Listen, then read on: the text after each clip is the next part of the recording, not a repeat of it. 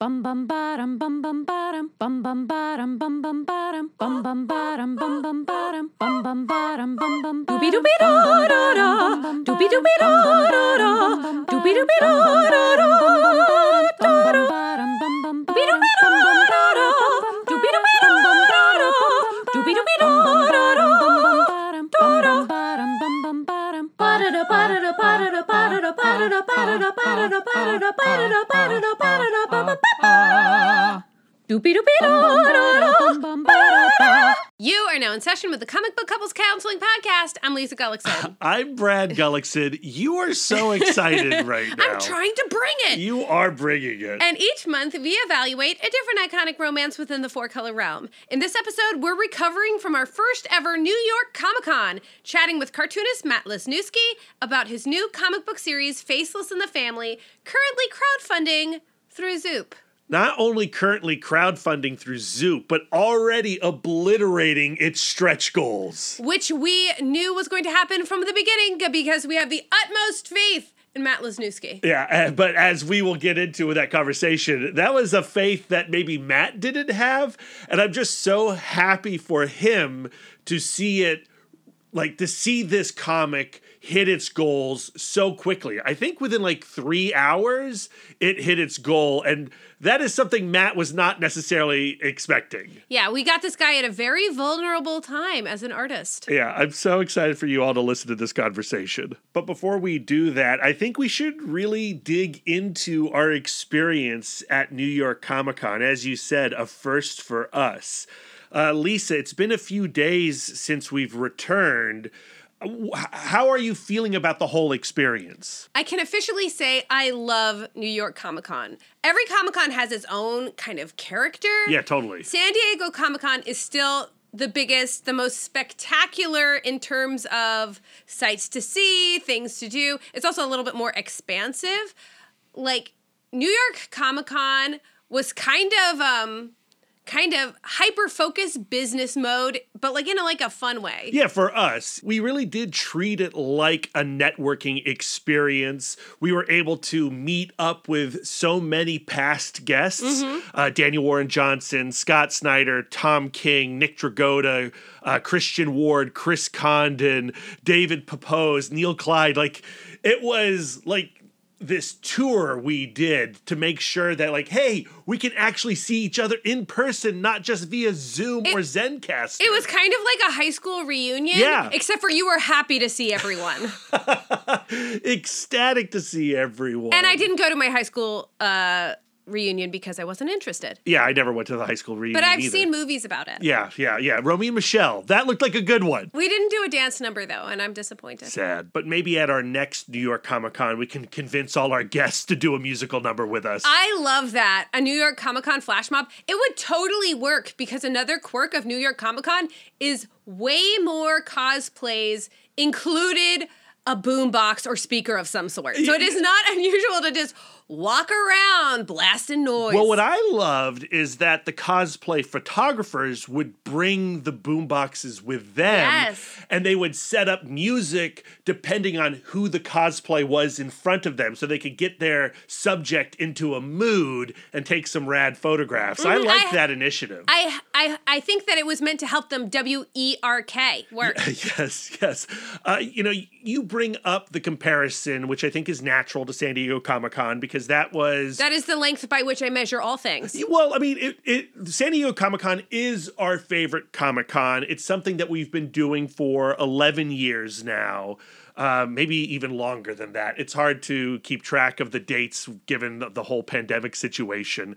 But you go to New York Comic-Con, you hear that it is on the same level as San Diego, and I think crowd-wise, that's almost true. Again, it's hard to decide. Like if you go by density. I think, we're at a period with New York Comic-Con and with San Diego Comic-Con where it's in a state of recovery, where people are returning to the shows.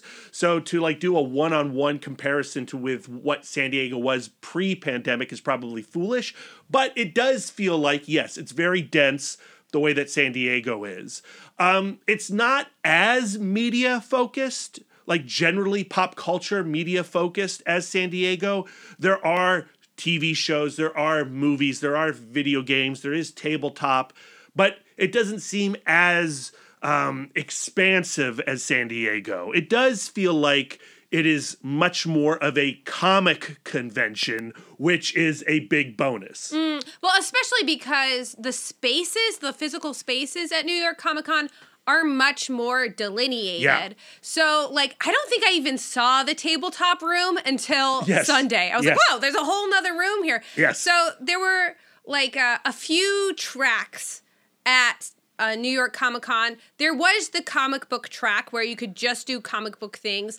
Then there was the movie TV track. There was also a separate cosplay stage. Yep. There was a queer pride stage. And then there was also an anime stage. So I think that depending on who you are and how you want to curate your experience, you can have 4 very different cons. And there's 3 levels. Well, there's like 5 levels to the Javits Center, but there's like 3 that you focus on. And, there's like the mall area where all the food court is and where all the cosplayers get their photos taken. There's the show floor, which is one above. And then below, there are the 3 big rooms, the tabletop room, the artist alley, and the autograph room.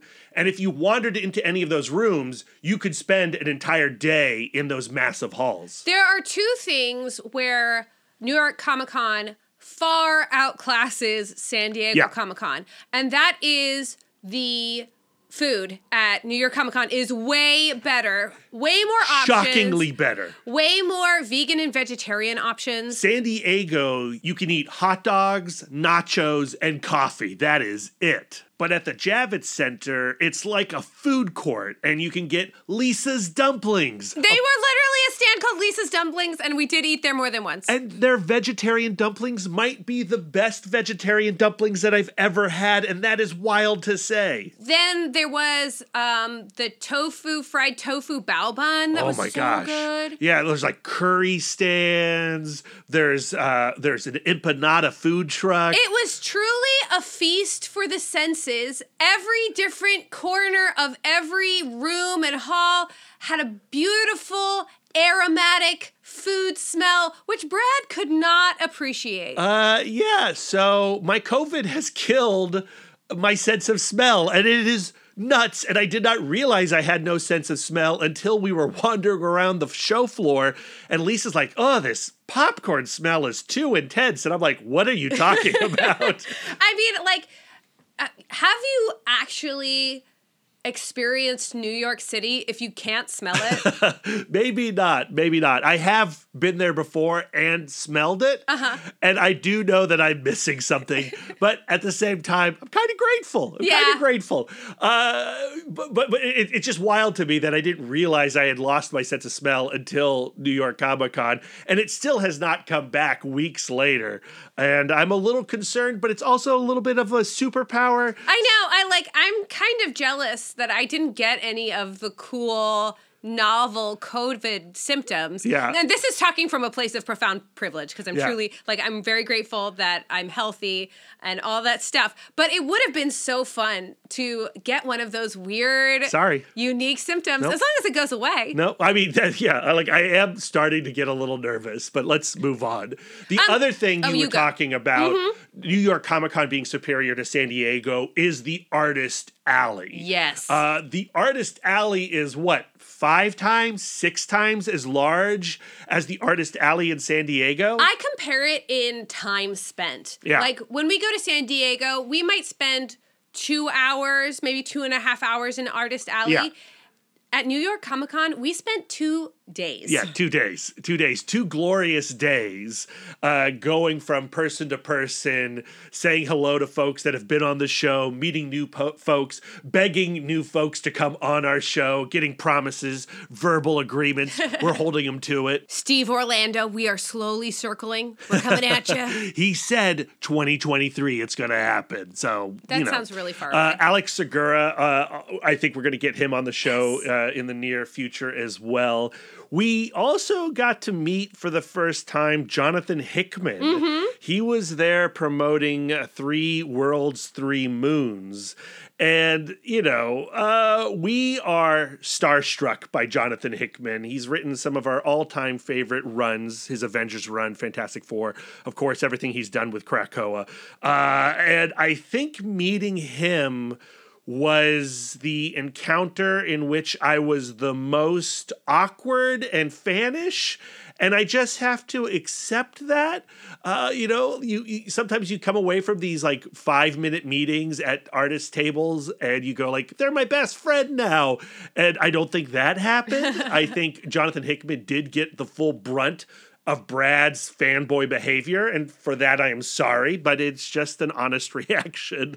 I think that is one thing about doing the Artist Alley. It's not just like how much cash do I have in my bank account or in my wallet or whatever. It's also like how much like social capital Sure. like I have left, or how many like, I guess to use a very comic book couples counseling term, like how many spoons I have left in my drawer. Yeah. We did find ourselves on the floor doing the kind of math of, can I meet one more person and not come across as a total weirdo? Like we did go, okay, we have to move this, and this person to the next day because if I come in now hot, it's going to be too much. Yeah, well, and that's what happened with Jonathan Hickman. I have like that really awkward, like, I love you. And then you're like, okay, I think we should press pause on Artist Alley and move on to something else in return when we are more socially normal. Our love tank is spent. We Yeah. need to go upstairs and do some retail therapy. One of my favorite experiences at New York Comic Con was getting to chat with Jay Lee for a good while. I don't know if I've told this story on the podcast before, but Jay Lee was the first artist I ever stood in line to get their autograph. This would have been around 1993 when he started his Namor run, and I would have been about 14, 13 years old. And I remember going to Joe Gumbinger's Burke Used Books and Comics and being so excited that I was going to meet somebody who made these things that I loved so much. And I remember having a positive interaction with Jay Lee back then. And I wanted to meet him again and say, hey, FYI, you're a big part of the reason why I love comics today. Why I'm here. Yeah, why I'm here. And I didn't realize that Jay Lee grew up going to that comic book store. That was his comic book store. He's a Burke, Virginia kid, like myself. And that blew my mind. And we got to talk about Joe, rest in peace. And we got to talk about all the booksellers who used to sling comics there. And it was really lovely. But I had nothing with me to get signed at Jay Lee's table. And Jay Lee was doing sketches. He was all booked up by the time I got to him. I think he was also selling prints. He was selling prints and he was selling art. Now, we did not have a tube with us. That, I think, was also a critical failure. Next time we go to New York Comic Con, we got to bring a tube so we can carry prints around. So I decided that I was going to find one of those Namor comics up on the show floor. I decided it. It had to happen. Up there in that show floor, there had to be a dealer selling those Namor comics. And damn it, if you wouldn't know it, I went to the dollar comic bin at this one seller, and he had Jay Lee's first Namor comic there, the comic that I got signed back in 1993. So I paid my 99 cents, bought that comic, and brought it down to Jay Lee, and I was like, look what I got. And he's like, you found that issue upstairs? Where did you get it? And we were like, not in the dollar bin, definitely. I said, oh, they had a guy selling it up there. It was more than $1. I didn't say that. And it was a really lovely full circle moment for myself. And I think Jay Lee had a good time chatting about Joe Gumbinger's shop, but I know I will remember this moment from New York Comic Con for the rest of my life. We also had a slightly tighter full circle moment, tighter time-wise, at the Midtown Comics booth after standing in line to meet Cliff Chang once again. Right, because back at San Diego Comic-Con, we had a short conversation with Cliff Chang and Brian K. Vaughan during the Paper Girls press room.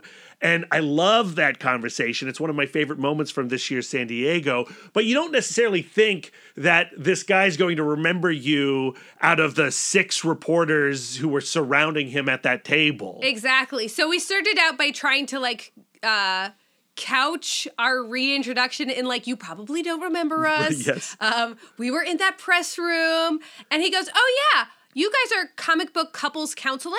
Yes. And we were totally stunned, and he was like, "Yeah, I recognize you by your hair from the art for your podcast." Right, yeah. Our show poster, as you hopefully have seen, from Karen Charm is an homage to that Green Arrow, Black Canary, Till Death Do Us Part trade paperback. And we got his blessing. I asked him, I was like, is it okay that we're homaging your poster? He's like, I love it. Yeah, So to me, I credit that recognition entirely to Karen. Right.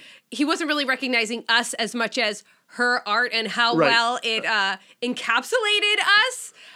But still, that was really Super cool. Very cool. He was extremely nice. We chatted for a little while, got our Paper Girls signed, and then we giggled away like two school children. Yeah, it was a really special comic book couples counseling New York Comic-Con. And in that vein, we also met up with so many friends that we have made via Twitter and Instagram and our online community in the flesh. Yeah, in the meat realm. So gross. So first we found Guido and Rob. I found them. We were flipping through floppies, I think at Victory Comics or somewhere, and they sidled up right next to us to flip, and I just bug, Guido and Rob, and they're like, hey! Yeah, that was so much fun. And I think the next day, Elliot from Elliot Comic Art, who provides so much of our artwork as well, we were able to meet him for the first time and give him a sticker of his own artwork. He did he was kind of, because he'd spent of anybody that we've met in the online realm, he's probably spent the most time just staring at pictures of us because a lot of his art includes our visages. Yep. And I saw him as an artist catch a glimpse of my profile and look kind of surprised. He was like, you know what? I spend so much time looking at you head on, and I've never really gotten to look at your profile. And I was like, don't you dare ever put my profile on any kind of art. There's a reason why all of the pictures of me are from head on. But I'm still lovely from the side. You guys can believe that. And so we kept meeting up with them throughout the con. And on Saturday night, we escaped the Javits Center finally and had a little dinner with them over at the Gotham Market. And it was this comic book couples counseling meets Dear Watchers event. And we just got to geek out about all the things that we normally geek out about online, but this time in person. You think sometimes when you meet someone from Twitter or whatever, you feel a little nervous or uncomfortable, but with Guido and Rob and Elliot, it was just so easy. Yeah. It felt it felt like just hanging out with old friends. It was the most natural thing in the world. It did not feel like a first meeting. And it was interesting because after that, we had also made plans to meet up with Chris from the Oblivion Bar, Dallas from Comics Collective, and Doug from Every Kind of Geek. And so we went from having tacos and margaritas. We went uptown, or I don't know if it's uptown. We went to Times Square or near Times Square. Again, we're not New Yorkers. Our geography of New York is not No, literal. It's not good. It's not good. We went to Joe's Pizza, which you can see in Sam Raimi's Spider-Man 2, and we had a slice, and then we went to an Irish pub and had some beers. So, Saturday night, we were really partying it up, which is very un-Gullickson-like. Yeah, generally, I'm a never go to a second location kind of gal. Yeah, but I went to a second and a third, yeah, just playing it fast and loose. But Chris, Dallas, Doug, and Chris's friend Emily, we had such a good time just bonding over podcast stuff, just talking about whatever, future plans. It felt like that high school reunion thing, right? Where we're meeting up with old friends, except these old friends are online friends, and we're saying, like, here's the state of the union regarding our lives. What's the state of the union regarding your lives? How can we keep supporting each other? It just felt extremely special. Yeah. Like if we were ranking like the best moments of the New York Comic Con, getting to hang out with Robin Guido from Dear Watchers and Elliot, our artist, and Chris from Oblivion Bar, Dallas from Comics Collective, Doug from Every Kind of Geek, like that was like the truly special thing, and it's what I now expect from every New York Comic Con. That's right. We want all of these same hangs. Yeah. We can, plus more. Yeah, plus more. And we did get to meet up with a bunch of other people too. Didn't get to have as long a conversations with these folks, but like Dan from the Gate Crashers, Daniel from the WMQ&A podcast. Adam Reck from Battle of the Atom. Adam Reck caught us as we were leaving the Sandman Audible experience off-site. We were just like decompressing from that wild room where Sandman came to life for us. Which I guess we'll talk about on our Sandman episode. Yeah, our in Patreon. The Patreon. If you're a Patreon listener, you'll get to hear about how we almost met Neil Gaiman, but totally didn't. So sign up for our Patreon.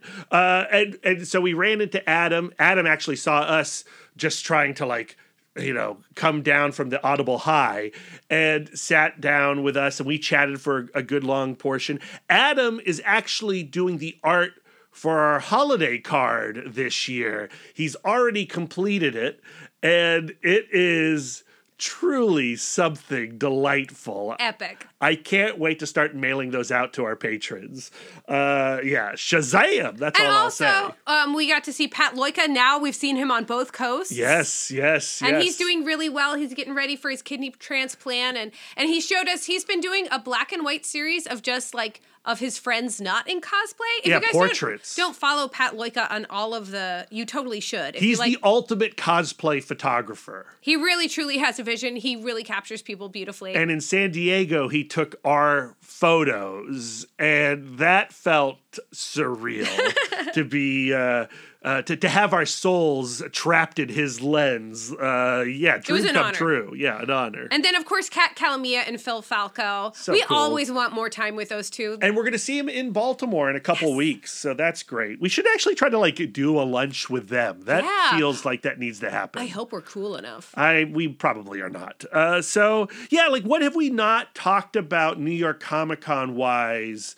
We did some panels. We went to the Remembering George Perez panel. I think that would be my last highlight because it was such a beautiful event, and it was I love memorial panels. I know that sounds kind of like morbid, but what I like about them is it's really the place where people talk about other artists with total gratitude and with kind of with abandon. I mean, there's celebrations, right? Yeah. And, we should always celebrate the people that are in our lives while we have them. But it's also nice to say thank you to the life that's left us. Mm-hmm. And on that panel was Alex Segura, Phil Jimenez, Constant Eza, Dan Jurgens, and Dan DiDio. And the stories they told were very meaningful, filled with joy, and it felt like a privilege to just hear them discuss George Perez.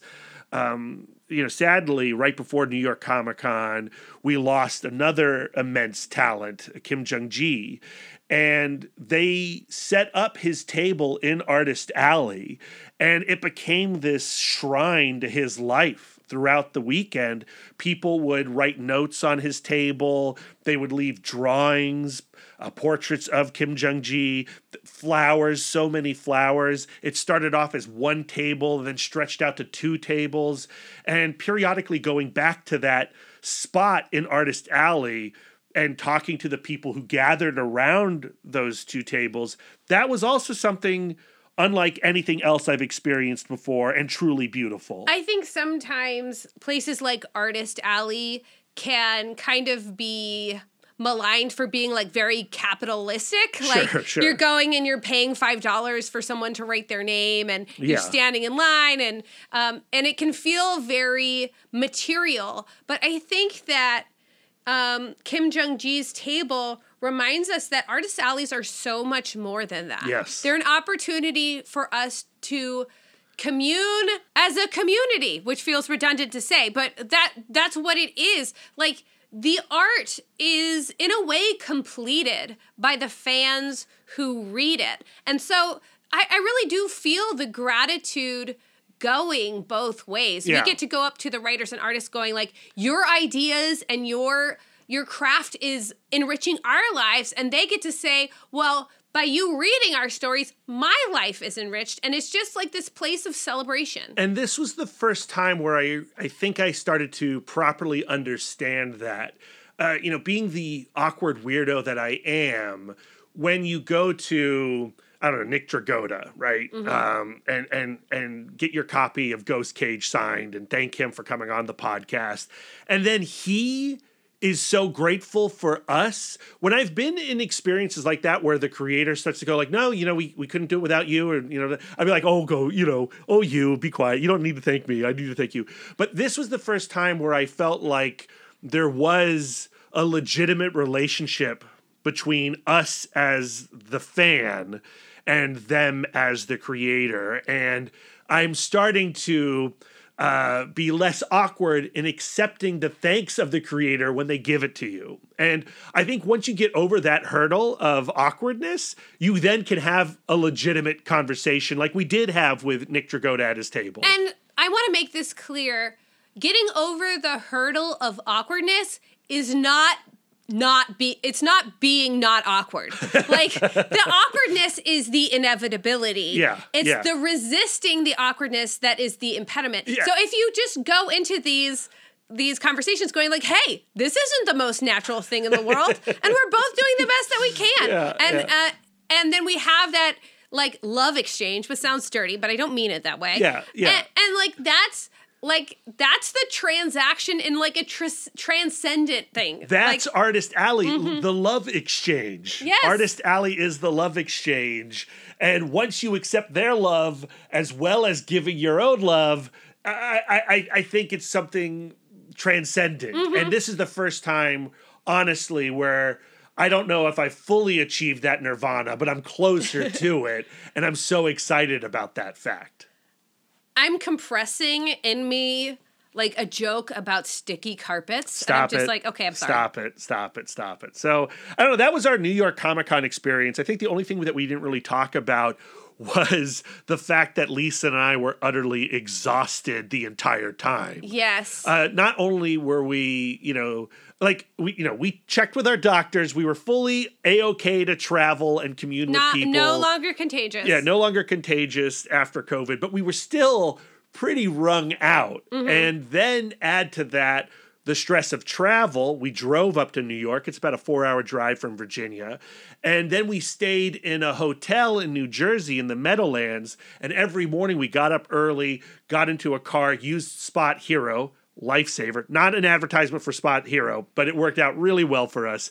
Didn't pay an arm and a leg thanks to Spot Hero. Stop saying Spot Hero, Brad. We would travel through the Lincoln Tunnel, get to our parking spot, and then do a full day of con.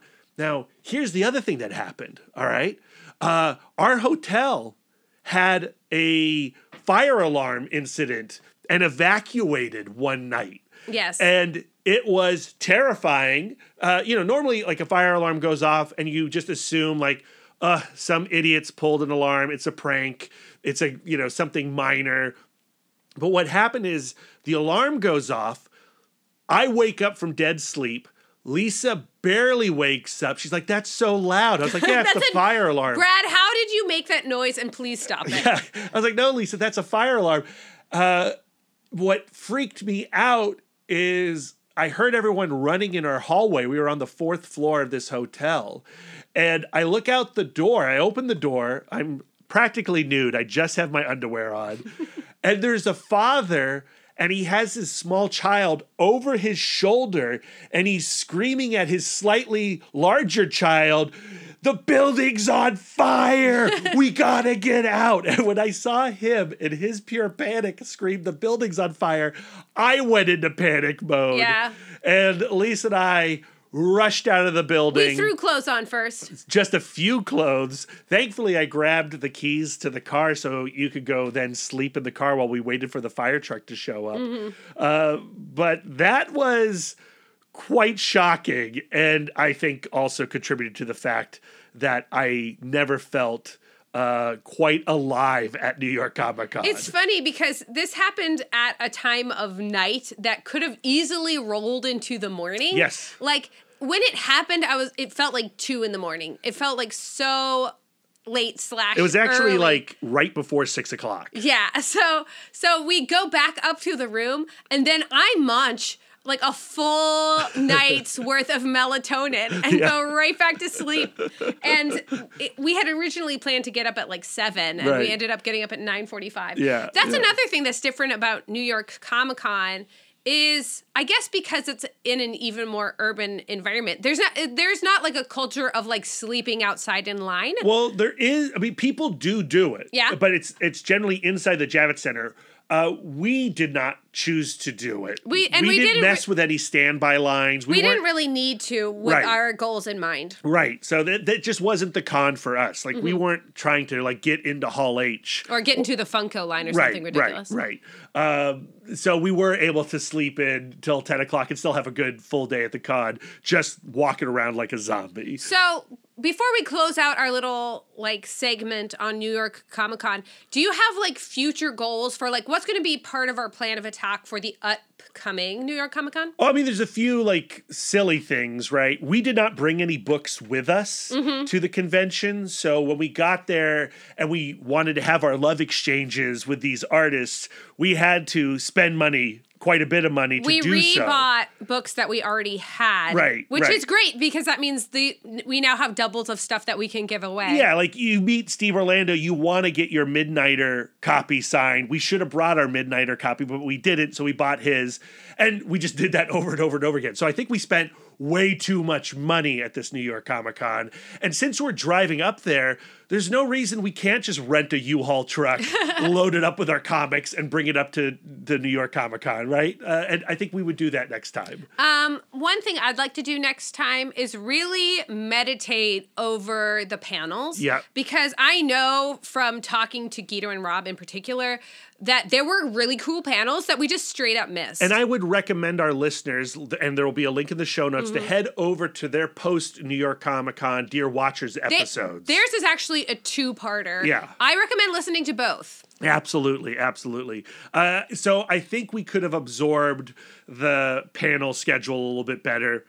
You know, the panels we did see, American Born Chinese, great panel. Perfect panel. The George Perez panel, great panel. We also did the Periphery panel, the new Amazon Prime show starring Jack Rayner and Chloe Grace Moretz. That was an okay panel. It was an okay panel. I am interested in that show now in a way that I wasn't beforehand. And we did press for Moon Girl and Devil Dinosaur. Yes. And we loved those first 2 episodes. Oh, man. It's not exactly like the comic, but in the best way possible. Shockingly. Yeah, Yes. like, so the beginning of Moon Girl and Devil Dinosaur, if you have read the comic, Lunella is very isolated, she's very lonely, and it comes across as she's very angsty in the beginning, which I love, but I don't think it would necessarily translate to a cartoon particularly well. Lunella in the TV version has a best girlfriend. She has a multi-generational family that she's close to and loves. And I really think it's like a really upbeat, representation-heavy, jubilant show. And I highly recommend it. We were going to include those conversations with the producers and voice talent of Moon Girl and Devil Dinosaur in this episode, but the way that press room ended up working out, the audio quality was not the best, and if you want more details, we'll tell you on our Patreon. Okay, fair enough. Let's leave it at that. We will be doing an article for Film School Rejects when the show comes out, so look for that around February 11th. But again, like Lisa said, the show is so good. But I think we've done as good a job as we can talking about our experiences with the New York Comic Con. So now everybody listening will also be there too at the next New York Comic Con, and they'll all say hi to us, and they'll all get 3-inch diameter stickers. Yeah, okay, yes, I ordered some CBCC, NYCC exclusive stickers, and when I placed that order, I selected 1 inch by 1 inch, so they came out the size of a nickel, and they didn't look good. Poor Elliot had spent all this time doing these incredible designs for us, and when I printed them out, they were blurry and awful, and I'm sorry, Lisa. But if you guys are interested in that art, it is available on Elliot's TeePublic, and then you can wear a shirt with her face on it, or you can drink coffee or any beverage from a mug with her face on it, or you could go shopping, you could go to the grocery store with a bag with her face on it. Yeah, and people have already purchased shirts and totes of that design, and they've tweeted it out. And it's not just Brad's mom. No, I love seeing it. And we did have so many people come up to us at New York Comic Con to say hi to us, and it was a thrill. And yes, it was a little awkward to be like, look, I'm sure you're expecting some really cool New York Comic Con exclusive CBCC stickers, and here you go, the size of a nickel. And it got a laugh every time. Mm-hmm. I can tell you, if you see us at the Baltimore Comic Con exclusive stickers that Elliot has made, we've printed them out. They're 3x3. They look awesome. Amazing. And I'll probably reprint out the New York Comic Con ones. And if we gave you a sticker at New York Comic Con and you want a proper one, we'll mail you. Yeah, just hit us up on Twitter and we will mail you the proper size sticker. Yeah. It's so funny, so ridiculous. And, but that's a good way to lead into the other big highlight of the show, not just meeting all these rad people, our friends, but the listeners. Listeners coming up to us and saying, hi, Brad and Lisa, or hey, are you Comic Book Couples Counseling? It was emotional every time, and I had to play it cool, and I never did. And we didn't get pictures with all of you, and that breaks our hearts. Some of you did not post your pictures of us, and we are brokenhearted because we are too shy to be like, and now we want your picture. You know what I mean? Yeah. Post your photos with CBCC on Twitter and Instagram. Yeah, Justin. Yeah, Nate. Mochia posted his picture, and he got a better picture of us than we did. So that was really lovely. I love Mochia's photo. So yeah, that's New York Comic Con. We need to move on to our actual conversation with Matt Lesniewski, talking about Faceless in the Family. Lisa and I have had a chance to read the first issue. It's so good, guys. We're already in the bag for everything Matt does. If you have not read Static or Crimson Flower, The Freak, his mind management bootleg issue, you owe it to yourself to do so. Matt makes comics unlike anyone else out there. To me, his art and his writing style is the very definition of brilliant. When you call someone brilliant, because it's so different, it illuminates parts of your own imagination that you didn't know was there. What he's doing, no one else is doing. Yeah. He has a truly unique vision. And he knows that. And I think that makes him a little nervous because the fear is that the Wednesday Warrior crowd will not respond to it. And that's where he is when we have this conversation. But we have the benefit of knowing that the Zoop campaign is already off to a rockin' start. The goal was $12,000. They've raised over $20,000. So yes, there is a fan base waiting for stories like this. So I think it'll be a little fun for listeners to go into this conversation knowing that success has already happened when you hear Matt reluctantly go, I don't know. To give you a little plot synopsis to get you into the story of Faceless in the Family, it opens with Faceless getting ready to end 10 years of isolation. He, at a low point in his life, joined this gang. He now wants to disassociate from that gang, so he's picked up a random pipe and he's wearing it over his face until he can get some reconstructive surgery.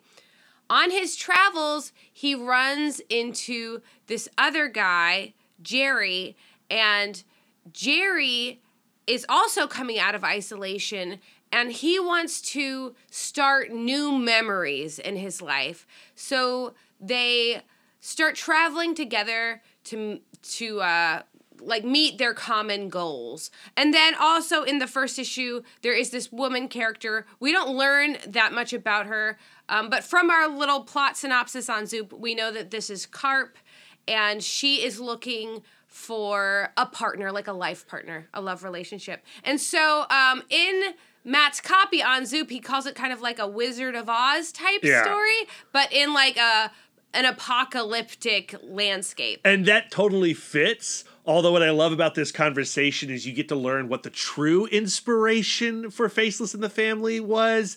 And it shocked me. Yeah. It shocked me. We're not going to spoil it here. But yes, so Faceless in the Family, a really fascinating apocalyptic story, science fiction, fantasy, drawn by Lesniewski, so it doesn't look like anything else. And it does share some thematic ties to his previous work, Static, which he did with Dark Horse Comics. I think your experience with Faceless in the Family would be enhanced by reading Static as well. But I think that's really going to do it for the setup to this conversation. Lisa and I are going to jump out of here and bring Matt into the love nest, and let's chit chat. I've done that joke before. Yeah, and we have our own theme, our own transition theme, Lisa. Sorry, I just like to make that sound.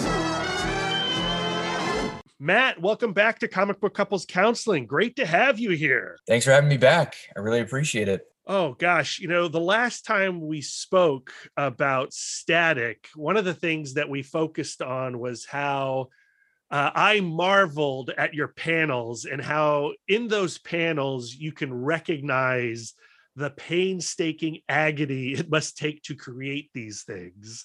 And here I am reading Faceless and the Family, which takes place on the Hand planet. And it just recalls that conversation once again.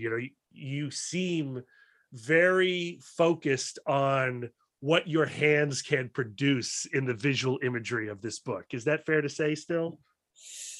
Yeah, it's definitely a different approach, but different approach. Let's pull that apart a little bit. What do you mean exactly by that? Well, with Static, I intentionally wanted to see how much I could do with one page. Yes. And I was very into the whole, let's do 20 panels on a page, or maybe not 20, but a bunch of panels, and capture all those little moments in between, the moments that really matter, and see what we can do with that storytelling wise. And with this one, I intentionally wanted to, for the most part, kind of do the opposite of that, where I think the downside of Static, you weren't seeing the artwork as much because so much of it is either crammed into a tiny panel or it was distilled down.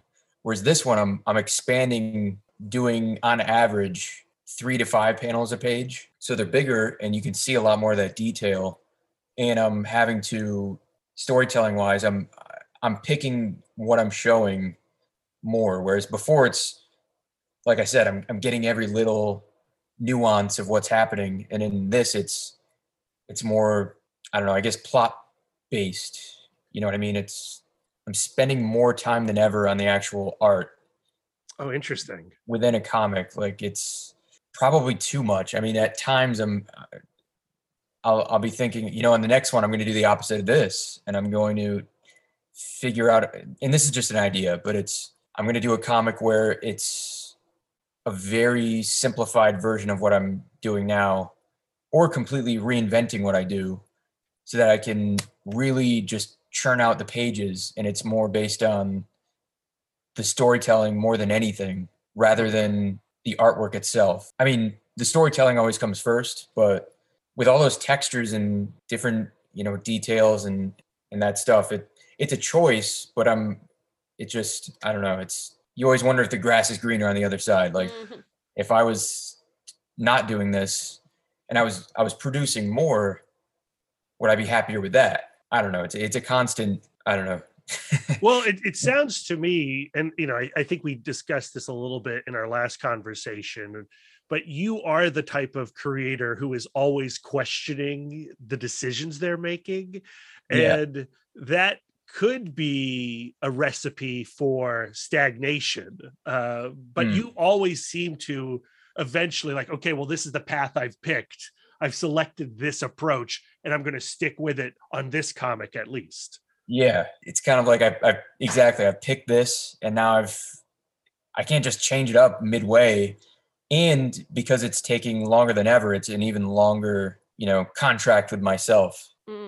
But I'm kind of thinking of it like it's a home cooked comic, whereas it doesn't mean it's necessarily better, but I'm taking my time with it. I'm using all these different ingredients, all the different textures, and I'm really putting the love into it, and baking it in the oven slowly, and as opposed to the simplified idea is kind of like the microwave way, which that's cool too. But I picked this, and now I'm making it sound like it's bad. It's not at all. I'm enjoying it. But it's arduous, right? Like that's the part of the enjoyment is the pain in which you put into it. Sure. It's just the thing that gets me is like, I wish I was just doing more because I have more stories I want to tell. Yeah, I'm making it sound bad. It's not. I'm loving every minute of it. It's really wonderful. And your imagination is just like so apparent on the page. And I would love for you to talk a little bit about the literal inspirations for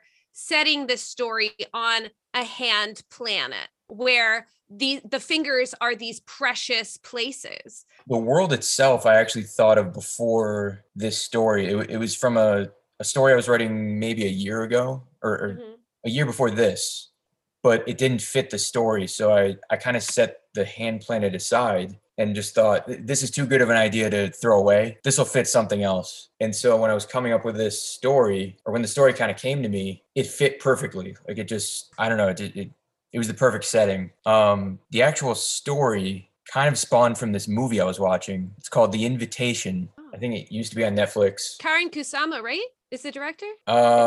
Could be. I don't remember. It's kind of like a thriller thing. Essentially, it's these old friends that all kind of come to this one house, and it's Karen Kusama. Yeah. Okay, yeah. Well, at the end of that, I got the idea, and I'm like, oh wait, what if I did a comic where it was like these different misfit characters, and they all originally the idea was way more simple. It was more similar to that too. The whole thing was going to be just in a house, similar to that movie. I'm like, that's not enough. No one's going to stick around for that, 4 or 5 issues. But that does happen in the beginning. So you can kind of see that inspiration there. This is mind blowing because Lisa and I love that movie. We adore that film. We saw that, I don't know, about 4 years ago, 5 years ago. It came out in 2015. Yeah, Fantastic Fest. Yeah. Right? And we interviewed Karen Kusama for our other podcast about it. Like, I don't want to spoil that movie for anyone who hasn't seen The Invitation, but the ending of The Invitation, the final shot of that movie and the revelation of that movie is so haunting. Mm-hmm. And I love hearing that Faceless kind of has... It's spawned from that. Yeah, that's fascinating. I was blown away by it, but I didn't really hear too many people talking about it. I mean, I don't know. I just, at the end of it, it just hit me. I'm like, oh, wait, what if it inspired the original idea, and then it grew from there. So if anyone's seen that or hasn't seen it, check it out. I mean, in your copy on Zoop, you actually bring up a different movie. You compare this story to The Wizard of Oz, and then we've only gotten to read the first issue. But it seems to be like a story about like self-acceptance and, the objects our characters are going for are like related to your identity. Like Faceless wants a face. Jerry wants his memories back. Carp wants a family. Like, so was the, Wizard of Oz inspiration something that you found like in retrospect? Or was that also in there from the beginning? Yeah, it was more after the fact. But I just kind of, I'm not the best with explaining my ideas or, selling them in quotes. So that was a good way of, I just kind of saw a resemblance there. Oh, it's this group of odd yet lovable characters, and they're all each looking for one thing. What does that remind you of? Reminds me of The Wizard of Oz, and they're going to this place to get this thing. And you always hear that, oh, my story is this meets this. To make it even simpler, it's think of it like my own version of that. Not many people have seen The Invitation, or if you compare it to The Wizard of Oz. Yeah. So, But if somebody tells me, oh, this comic book is The Wizard of Oz meets The Invitation, it's like, oh, I'm reading that twice. That sounds amazing.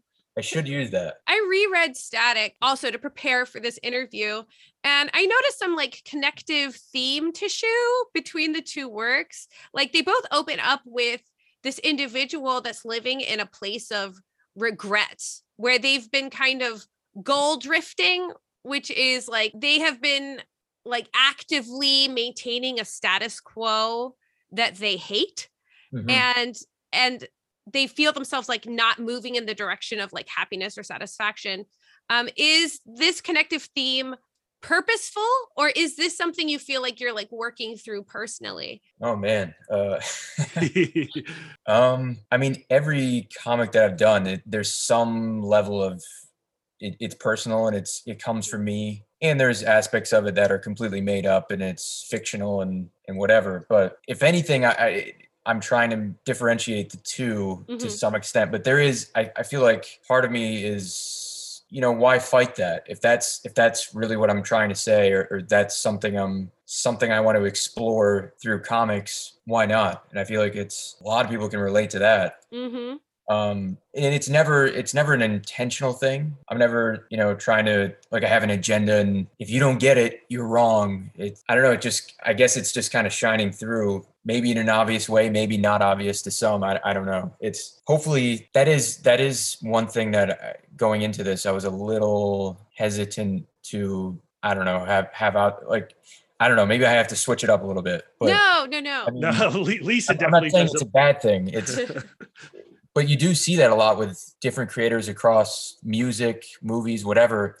There's this theme that keeps popping up, or a similar theme. And I feel like, I don't know, maybe this is part of my thing, but it's just, I'm not that far removed from when I made Static. This is only, when I first started coming up with this, it was probably a little over a year ago. So, I mean, it's still me. It's all coming from me. So, well, that's like the great thing about your books, Matt. I go back to The Freak. I look at Static. I look at Faceless in the Family, and they're all they all feel thematically forward, and maybe that speaks to who we are as readers, because we tend to be folks who go digging for theme and finding ourselves and how we can relate to the themes that are being discussed in these books. But maybe also that's the type of creator you are. You are a thematically forward creator. Yeah. And you have to think every book could be someone's first time reading my work. So at the very least, it's like, well, they haven't heard this yet. So I don't know. Part of me thinks about it too much, and then another part of me tries not to think about it at all. And it's like, if this is authentically what I'm trying to create, then just let it happen. I don't know. I'm not sure what else to say about that. Isn't it also kind of dangerous for the artists to get too worked up in what their themes are? Isn't that sort of the reader's problem? Definitely. I mean, I don't even know if it's a problem at all. It's yeah. I don't know. I mean, while I'm making it, I'm not analyzing it in that way as much. I'm kind of just following what feels right, I guess. I mean, so much of it is the drawing part, because that takes the longest. So once I'm in that zone, I'm kind of in this robotic, just produce art mode. And I'm not now the thinking about theme or any of the other stuff, it's not as much on my mind. So once that's kind of figured out, it's a little bit in the background. And then it's maybe after the fact, or when I'm doing interviews, that I'm having to look back on it. Yeah. So I don't know. It's just I'm not always thinking about it that much. I don't know.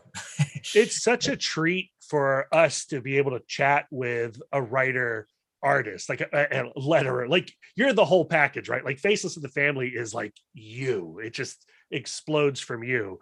What's Yeah. interesting to hear you speak is this idea of there's Matt, the writer, who comes up with the idea and where this story is driving.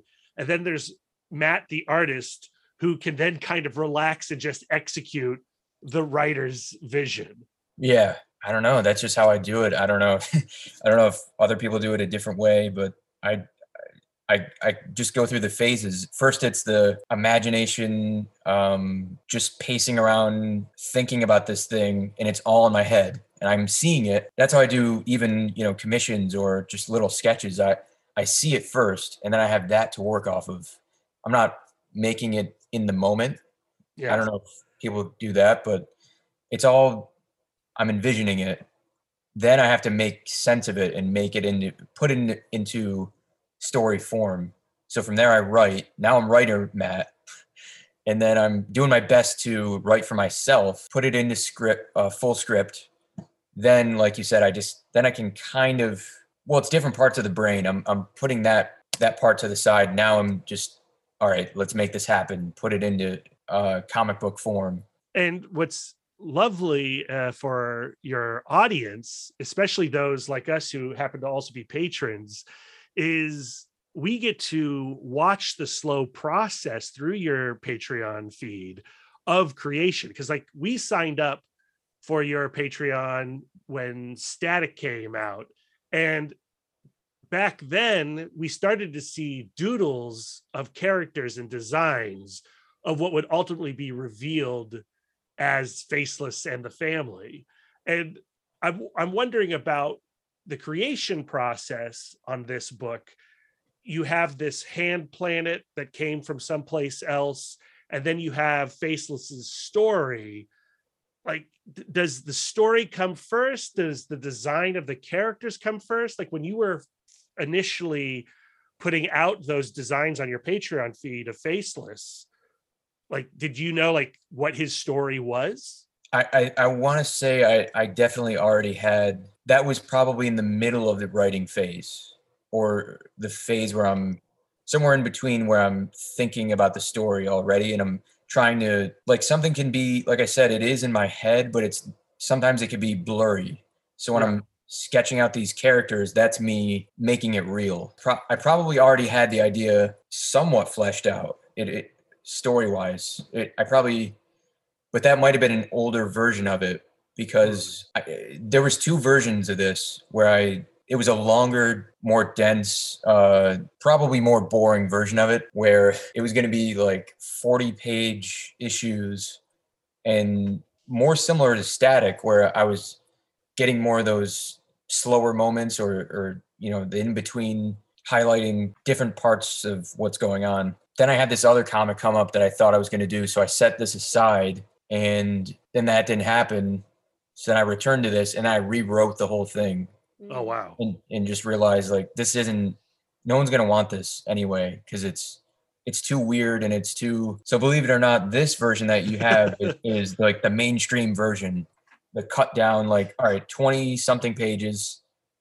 It's more snappy as far as plot moments, like just get to the next thing. It starts off a little slow, but definitely once it's about midway, it doesn't stop. It's pretty much, it's moving along, which is a little different from what I did before, especially in like issue 2 and 3.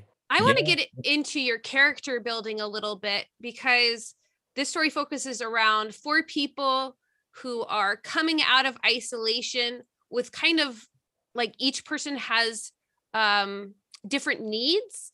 And when you were setting up those 4 characters, like, how were you thinking in terms of contrast and really rounding out this little family we're going to get to meet? I definitely took a lot of time to figure them out before I even saw them in my head. It might sound crazy, but I was just thinking, who is this person and how do they make sense in this family? Or, how would they contrast? Who else is there? There would be time where I just set it aside, and it just, nothing was coming to me, or before anything, I was just thinking about what they're maybe lacking, or the thing that they're looking for. And it would change, and I just had descriptions, and I didn't necessarily have a name or what they looked like. But from that, then I would get the look once I figured that out. Faceless is escaping what he says is 10 years of isolation. And I feel like I've been in 10 years of isolation over the past 2 years, right? And Yeah.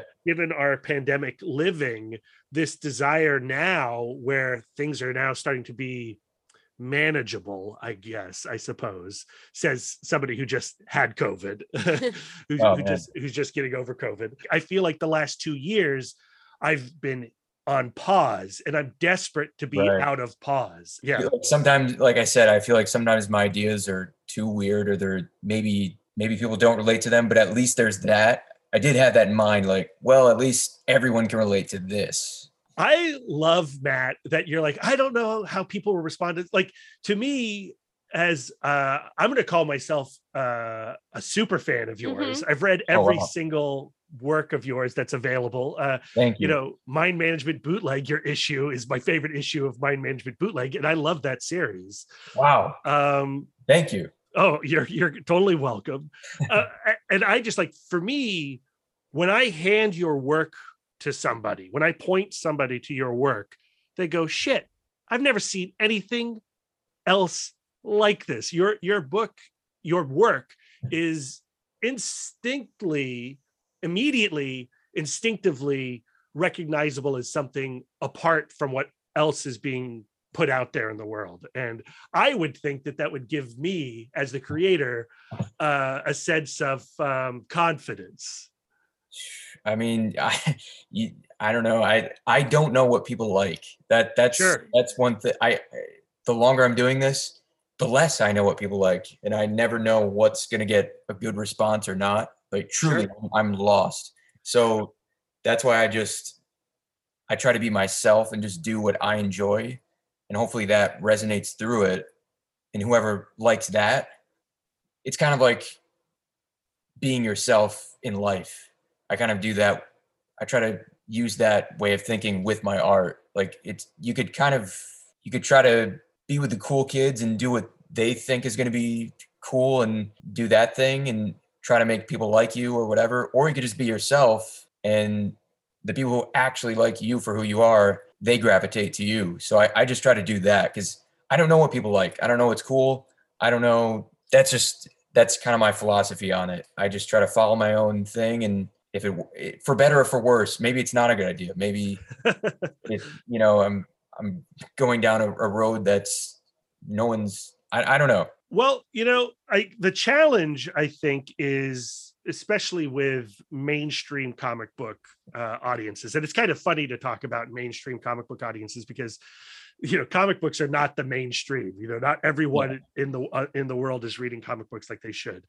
But I guess if we're just thinking about the big two, Marvel and DC, and the superhero aesthetic, your work doesn't align with what you find in the Avengers every month.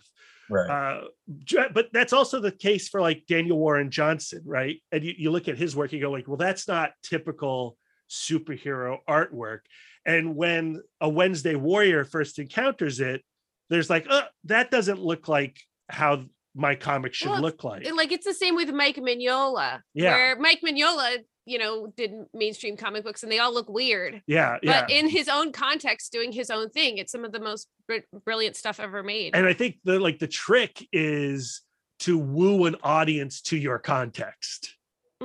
I know. I don't know how to do that. So good luck. I don't know either. Well, I think that, like, so you have your comic up on Zoop, which is another fan, like, crowdfunding. How come I forgot that word? All of the words to forget. It's like a crowdfunding operation. Like, does that help you feel more confident, where it's just like, well, the people who want to read this are directly, there's not that temptation to try to woo people who will never like your work? I mean, and if I knew what would make me feel confident, I would go to that. I don't know. Nothing does. I don't know. There is that benefit. It's purely direct to whoever is interested. I was going to say something else. I forgot. Well, Zoop is, a relatively new crowdfunding organization, and I'm fascinated by it. And I was watching your YouTube video from a few weeks back talking about the upcoming launch on October 11th.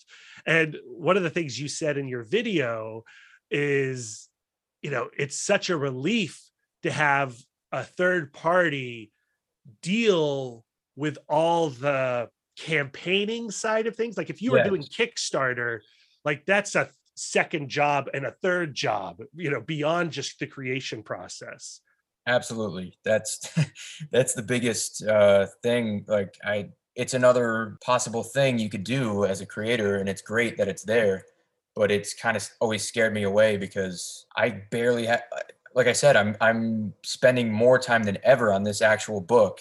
There's no way I have time to print stuff out or track people down and pack stuff up, ship it out, and respond to everybody. And I'm already kind of doing that anyway, promoting the book. Yeah. So anything that's off my shoulders, I appreciate it. It's like great. They can handle that stuff, and I can spend more time doing what I'm actually good at.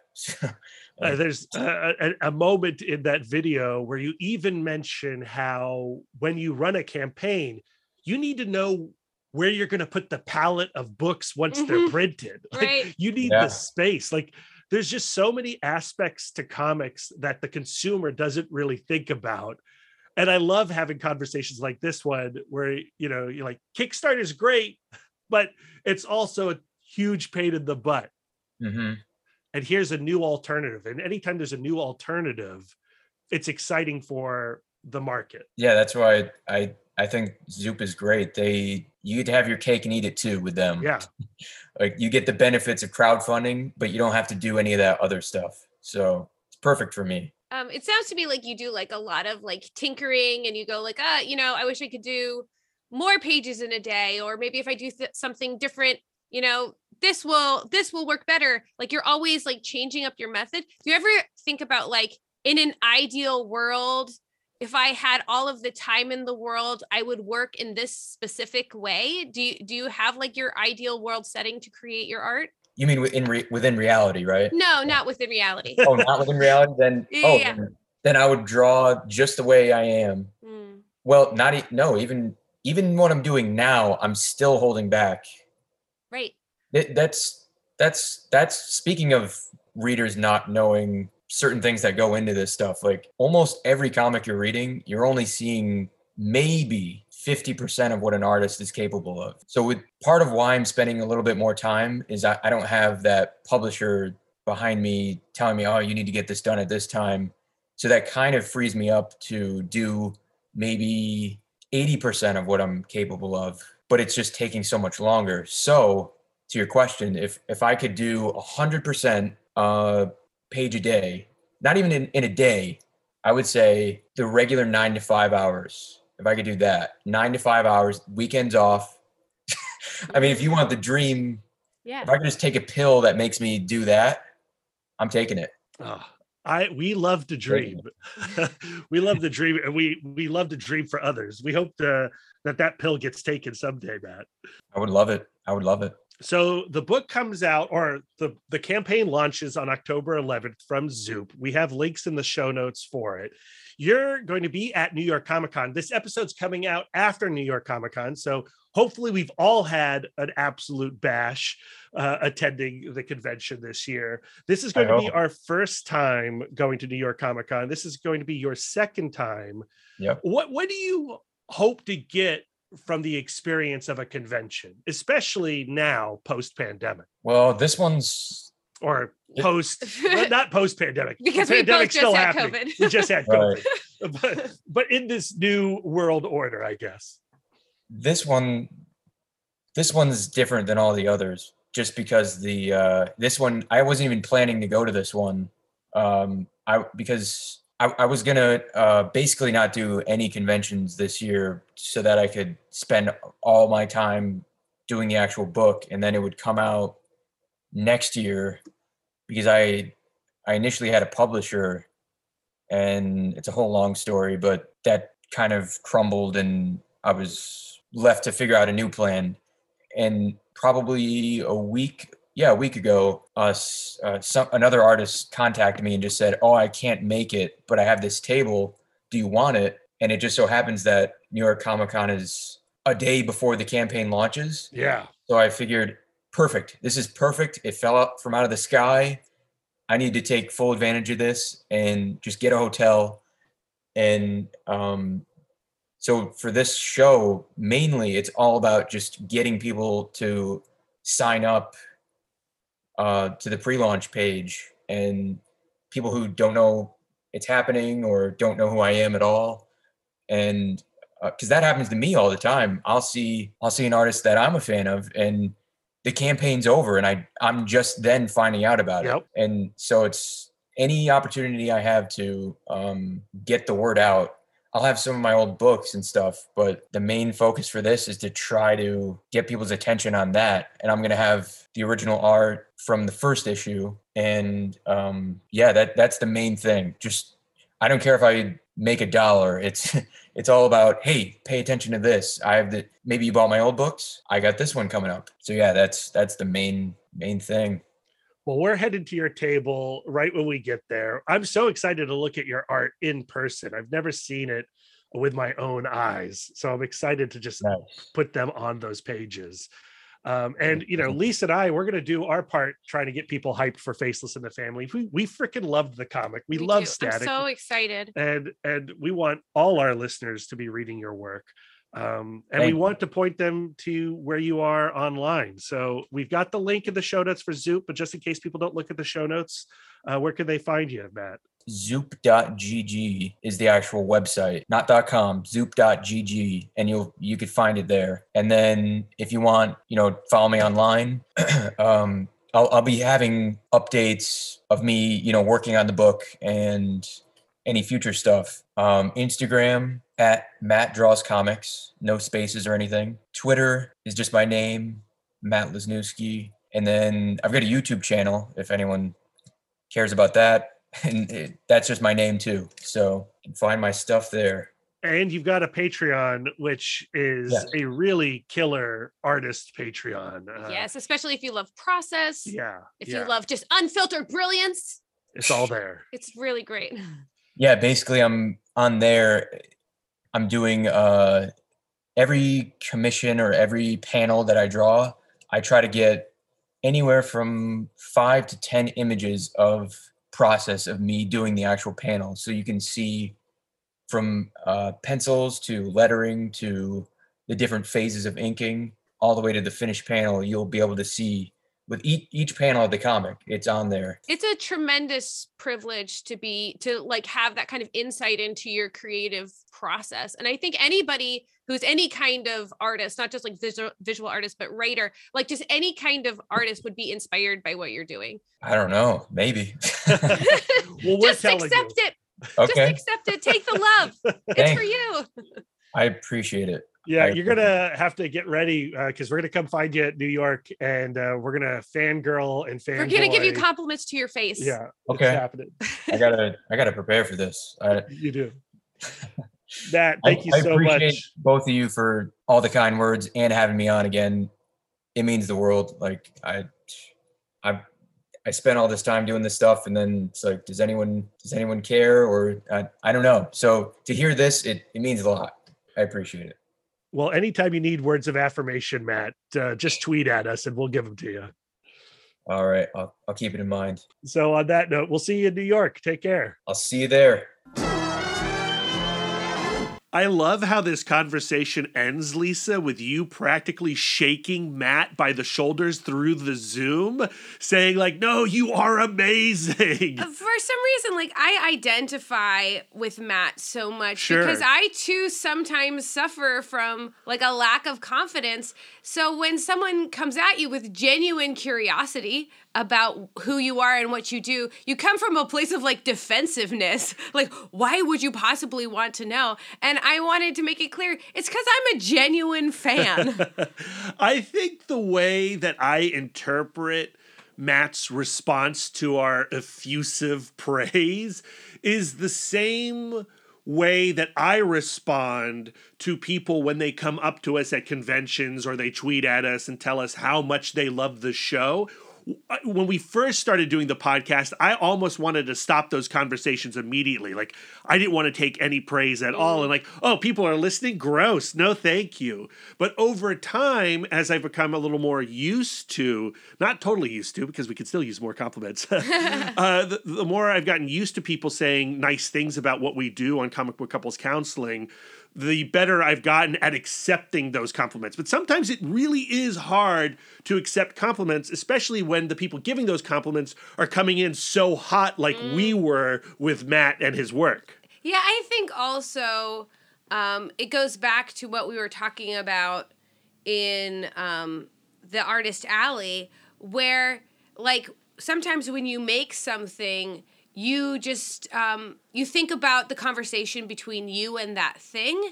And I think that that's kind of how we were doing the podcast in the beginning. Sure. Where it, like, yes, we were putting it out for everyone to hear, but it was also kind of like our little, like, private diary moment almost. Yeah, like, totally. We would record it with complete disregard of the idea that anybody would listen. And at the beginning, no one was listening. Exactly, which was perfect. No. But then over time, we've embraced the idea that what we really want to do is build like a community. Yeah. And we have to realize that when you put something out in the world, there is this back and forth about it. And I think that Matt will find with Faceless and the Family, people are going to, like I did in this interview, people are going to want to come up to him and go like, I identify with this character because of this reason that is very personal and would be in other contexts kind of private.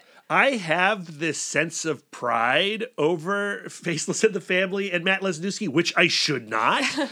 But because I consider myself one of the early Matt Lesniewski fans. We're total hipsters for Matt Lesniewski. We were there at the Freak, everyone. The Freak. Mm-hmm. And so when we went and saw Matt at New York Comic Con and we went to his table on that first day to say hello, he was feeling, I think, a lot like how he was feeling in this conversation, this sense of unease. He's about to unleash this crowdfunding campaign. I can't even really process the amount of anxiety that must cause in someone. But you could see that he was nervous about starting off the con. And we chatted with him. We got to put our eyes on the original pages. I felt so spoiled flipping through his notebook, his portfolio on his table, because it's like literally the pages of Faceless and the Family, issue 1, in order. The splash page of the Hand Planet, which he's doing as a print on Zoop, it is, it's like looking at the Grand Canyon, right? Like you drive across the country, you go to the Grand Canyon, you've seen postcards before, you know it's going to be beautiful, but then suddenly you're looking at it and you're like, oh my God. Right. There's this awesomeness that you can't really put into words. And that's what that splash page did for me. And it also caused us to do something we've never done before because we really can't generally afford it. But thankfully, Matt's prices were pretty reasonable. We purchased a commission from Matt. And when we purchased the commission, Matt was in the middle of doing another commission, and he wasn't sure he was going to have a ton of time to do it because he was finding doing commissions on the con floor very challenging with all the noise and the interruptions. And we were like, well, we would, he goes, what character would it be? and now it's like a test, right? Right. Maybe he won't do a commission if we're like, we want a Spawn. Right. We want a Hellboy. But what we really wanted was a Matt Lesniewski character. And so we left it up to him. We said, we would love a Freak, maybe Emmett Stone or a Faceless. And he said, well, I guess I could do that. And he ended up doing an Emmett Stone for us. And it's our first commission that we've ever done at a Comic-Con. And wow, it's truly beautiful. We are so proud to own this piece. And he was genuinely, at the end of the convention, excited to give it to us. And I like the fact that he was like, okay, you've seen this character. Let me try something a little different with the shading. Yes. And he was so excited to show us, I approached this a little differently. And it turned out to be really just a really special piece of art. You can go to our CBCC podcast Twitter or Instagram, and you can see the commission of Emmett. And he's doing kind of like this single layer of lighting. It has a film noir quality. Emmett hasn't quite looked like this before, and that did make the piece feel even more special. And like you said, by the end of the con, having now had a bunch of people like us come up to his table, browse through that portfolio and see the incredible work and scan that QR code on his desk to prepare themselves to crowdfund the Zoop campaign, he was feeling a lot of love. Right. I think that it was like the literal like manifestation of having your love tank filled. Yes. Like so many people came up to him, like perhaps already as fans, perhaps checking out his stuff for the first time, and nobody who would walk up to that table would not be in complete awe of what he does. Yeah. And so it's neat to have had this conversation where he's a week away from launching the Zoop campaign, and then go to see him at Comic-Con, and he's a few days from doing the Zoop campaign. And then now, here we are, days after the Zoop campaign has launched, which you can still contribute to, by the way. You're going to want He's met the goal, but now he is meeting stretch goals. The comic is becoming thicker and thicker with bonus material. And I like hit the link in our show notes. Go browse Matt Lesniewski's artwork, read up on Faceless in the Family, and support a cartoonist who does it all. Writing, penciling, inking, lettering. This is a true gem of a comic. We don't get too many of these in the industry these days. So I think you will really want to support Faceless in the Family.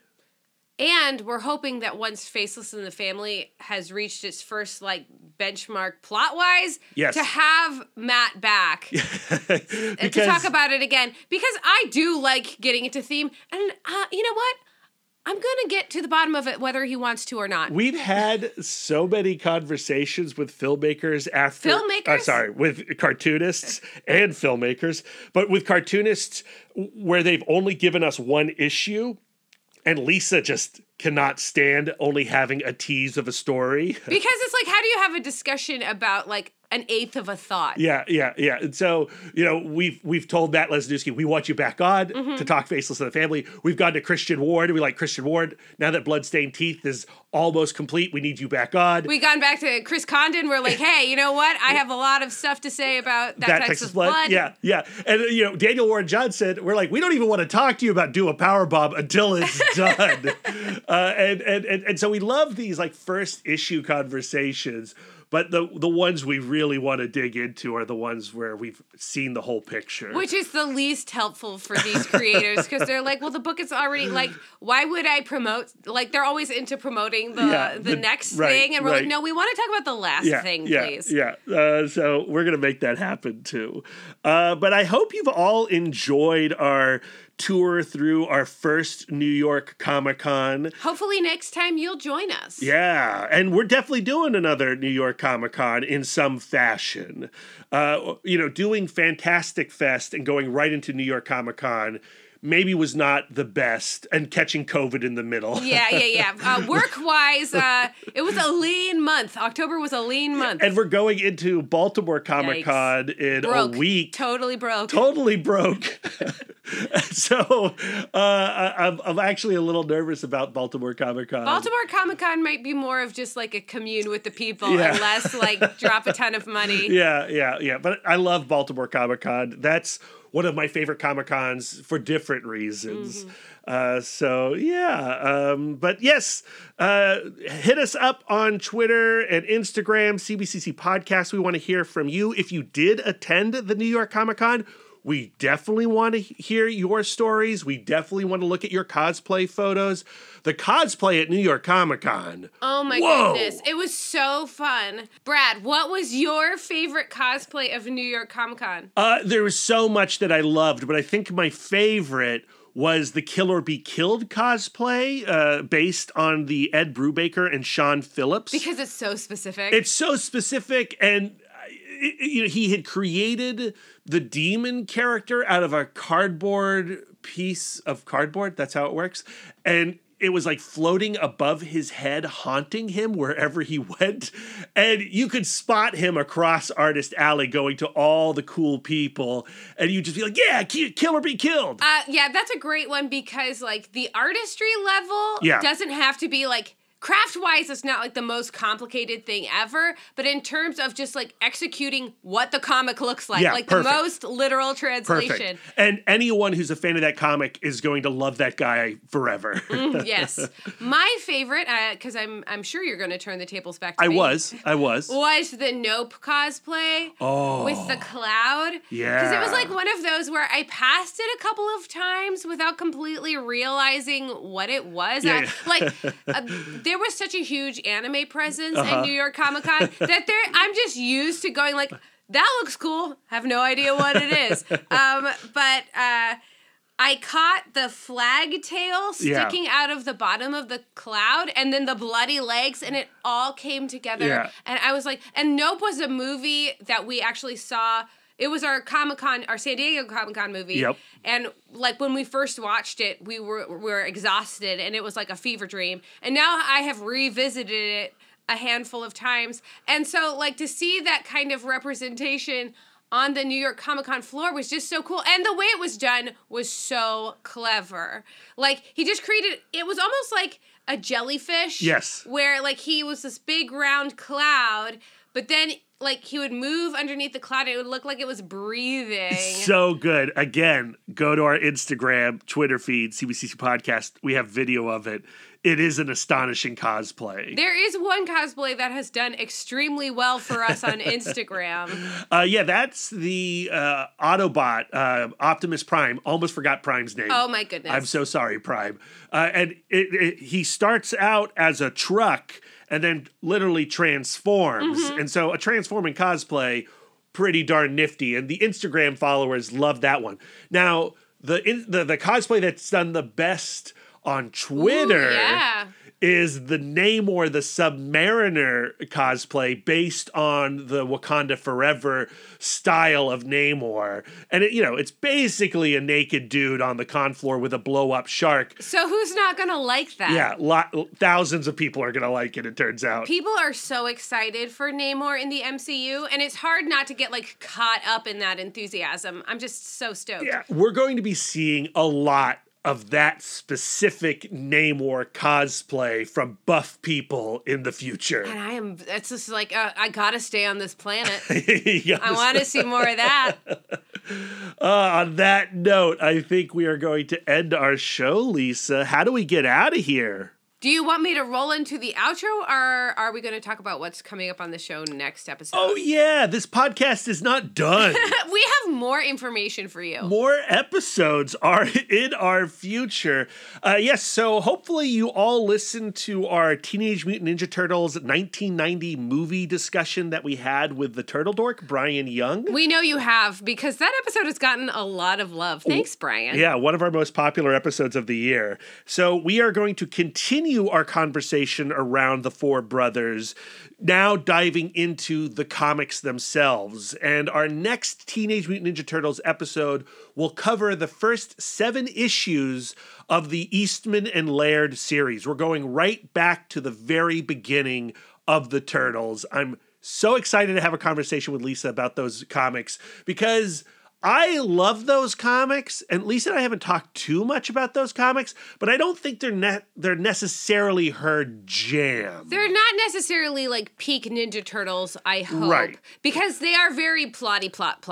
Right, and Eastman and Laird are still trying to figure out the relationship dynamics between the four brothers, but I think that's what makes the conversation around those issues so interesting, and I am excited to have that with you, Lisa. And there's still plenty of material there. Yes. And then after that, we're going to go over to the Archie Ninja Turtles comics, and then over to the IDW Ninja Turtles comics, and then concluding our 5-episode Ninja Turtles series with IDW's The Last Ronin, which, if you're a Patreon subscriber, you were there when Lisa and I read the first issue and had an immediate response to it. We loved The Last Ronin. It's such a heartbreaking comic. maybe a sad place to end our Ninja Turtles conversation, but we don't mind getting sad. We are comic book couples counseling after all. We are engaging with the Turtles to talk about sibling relationships in the hopes of making our relationships with my siblings, because Brad's an only child, a little bit better. And we are not experts, so we need someone to guide us. And for the Ninja Turtles, our relationship expert will be Dawn Hubner, PhD, using her book, The Sibling Survival Guide, Surefire Ways to Solve Conflicts, Reduce Rivalry, and Have More Fun with Your Brothers and Sisters. Oh no, Brad, look at the time. Huh? Our spot hero is about to run out. And I think that if you don't get your car in time, they just set it on fire. We came very close to that happening in New York. So where can our listeners send their words of affirmation to you? You can find me on all social medias at MouthDork. If you have words of affirmation for our logo, you can send them to Aaron Prescott at A Cool Hand Fluke. And if you have words of affirmation for our radical banner art and show posters, send them to Karen Charm at Karen_X-Men fan. Lisa, where can our listeners send their words of affirmation to you? I am always accepting words of affirmation at Sidewalk Siren on Instagram and Twitter.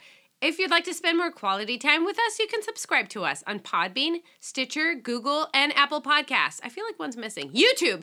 If you'd like to get exclusive, you can join our Patreon, where you'll get more content, including weekly bonus episodes. We really should do more with that YouTube page. It's pretty pathetic. Really, if you really want to bring us down a peg, you can look at our YouTube follows. No Not thanks. that many. No Nobody's thanks. hitting that subscribe and dinging that bell. Don't do that. If you'd like to reach out and touch us electronically, you can email the podcast, cbccpodcast@gmail.com. You can visit our website, comicbookcouplescounseling.com, or follow us on Instagram and Twitter at CBCC Podcast. You can give us the gift of 5 stars on Apple Podcasts, and if you'd like to do an act of service, why not write a review of the show while you're there? We are fluent and receptive in all 5 love languages. It really warms our hearts and helps the pod. I've been struggling this whole episode with I still have some cold symptoms. Yeah, it's a little vocal fry. But until next time, friends, when we are healthy and rejuvenated and sounding crisp and fresh, keep your love tank full. And your psychic rapport open. Doopy doopy. Bum bum ba da bum bum ba da ba. You sound fine, Lisa. I don't know. I sound a little nasal and phlegmy.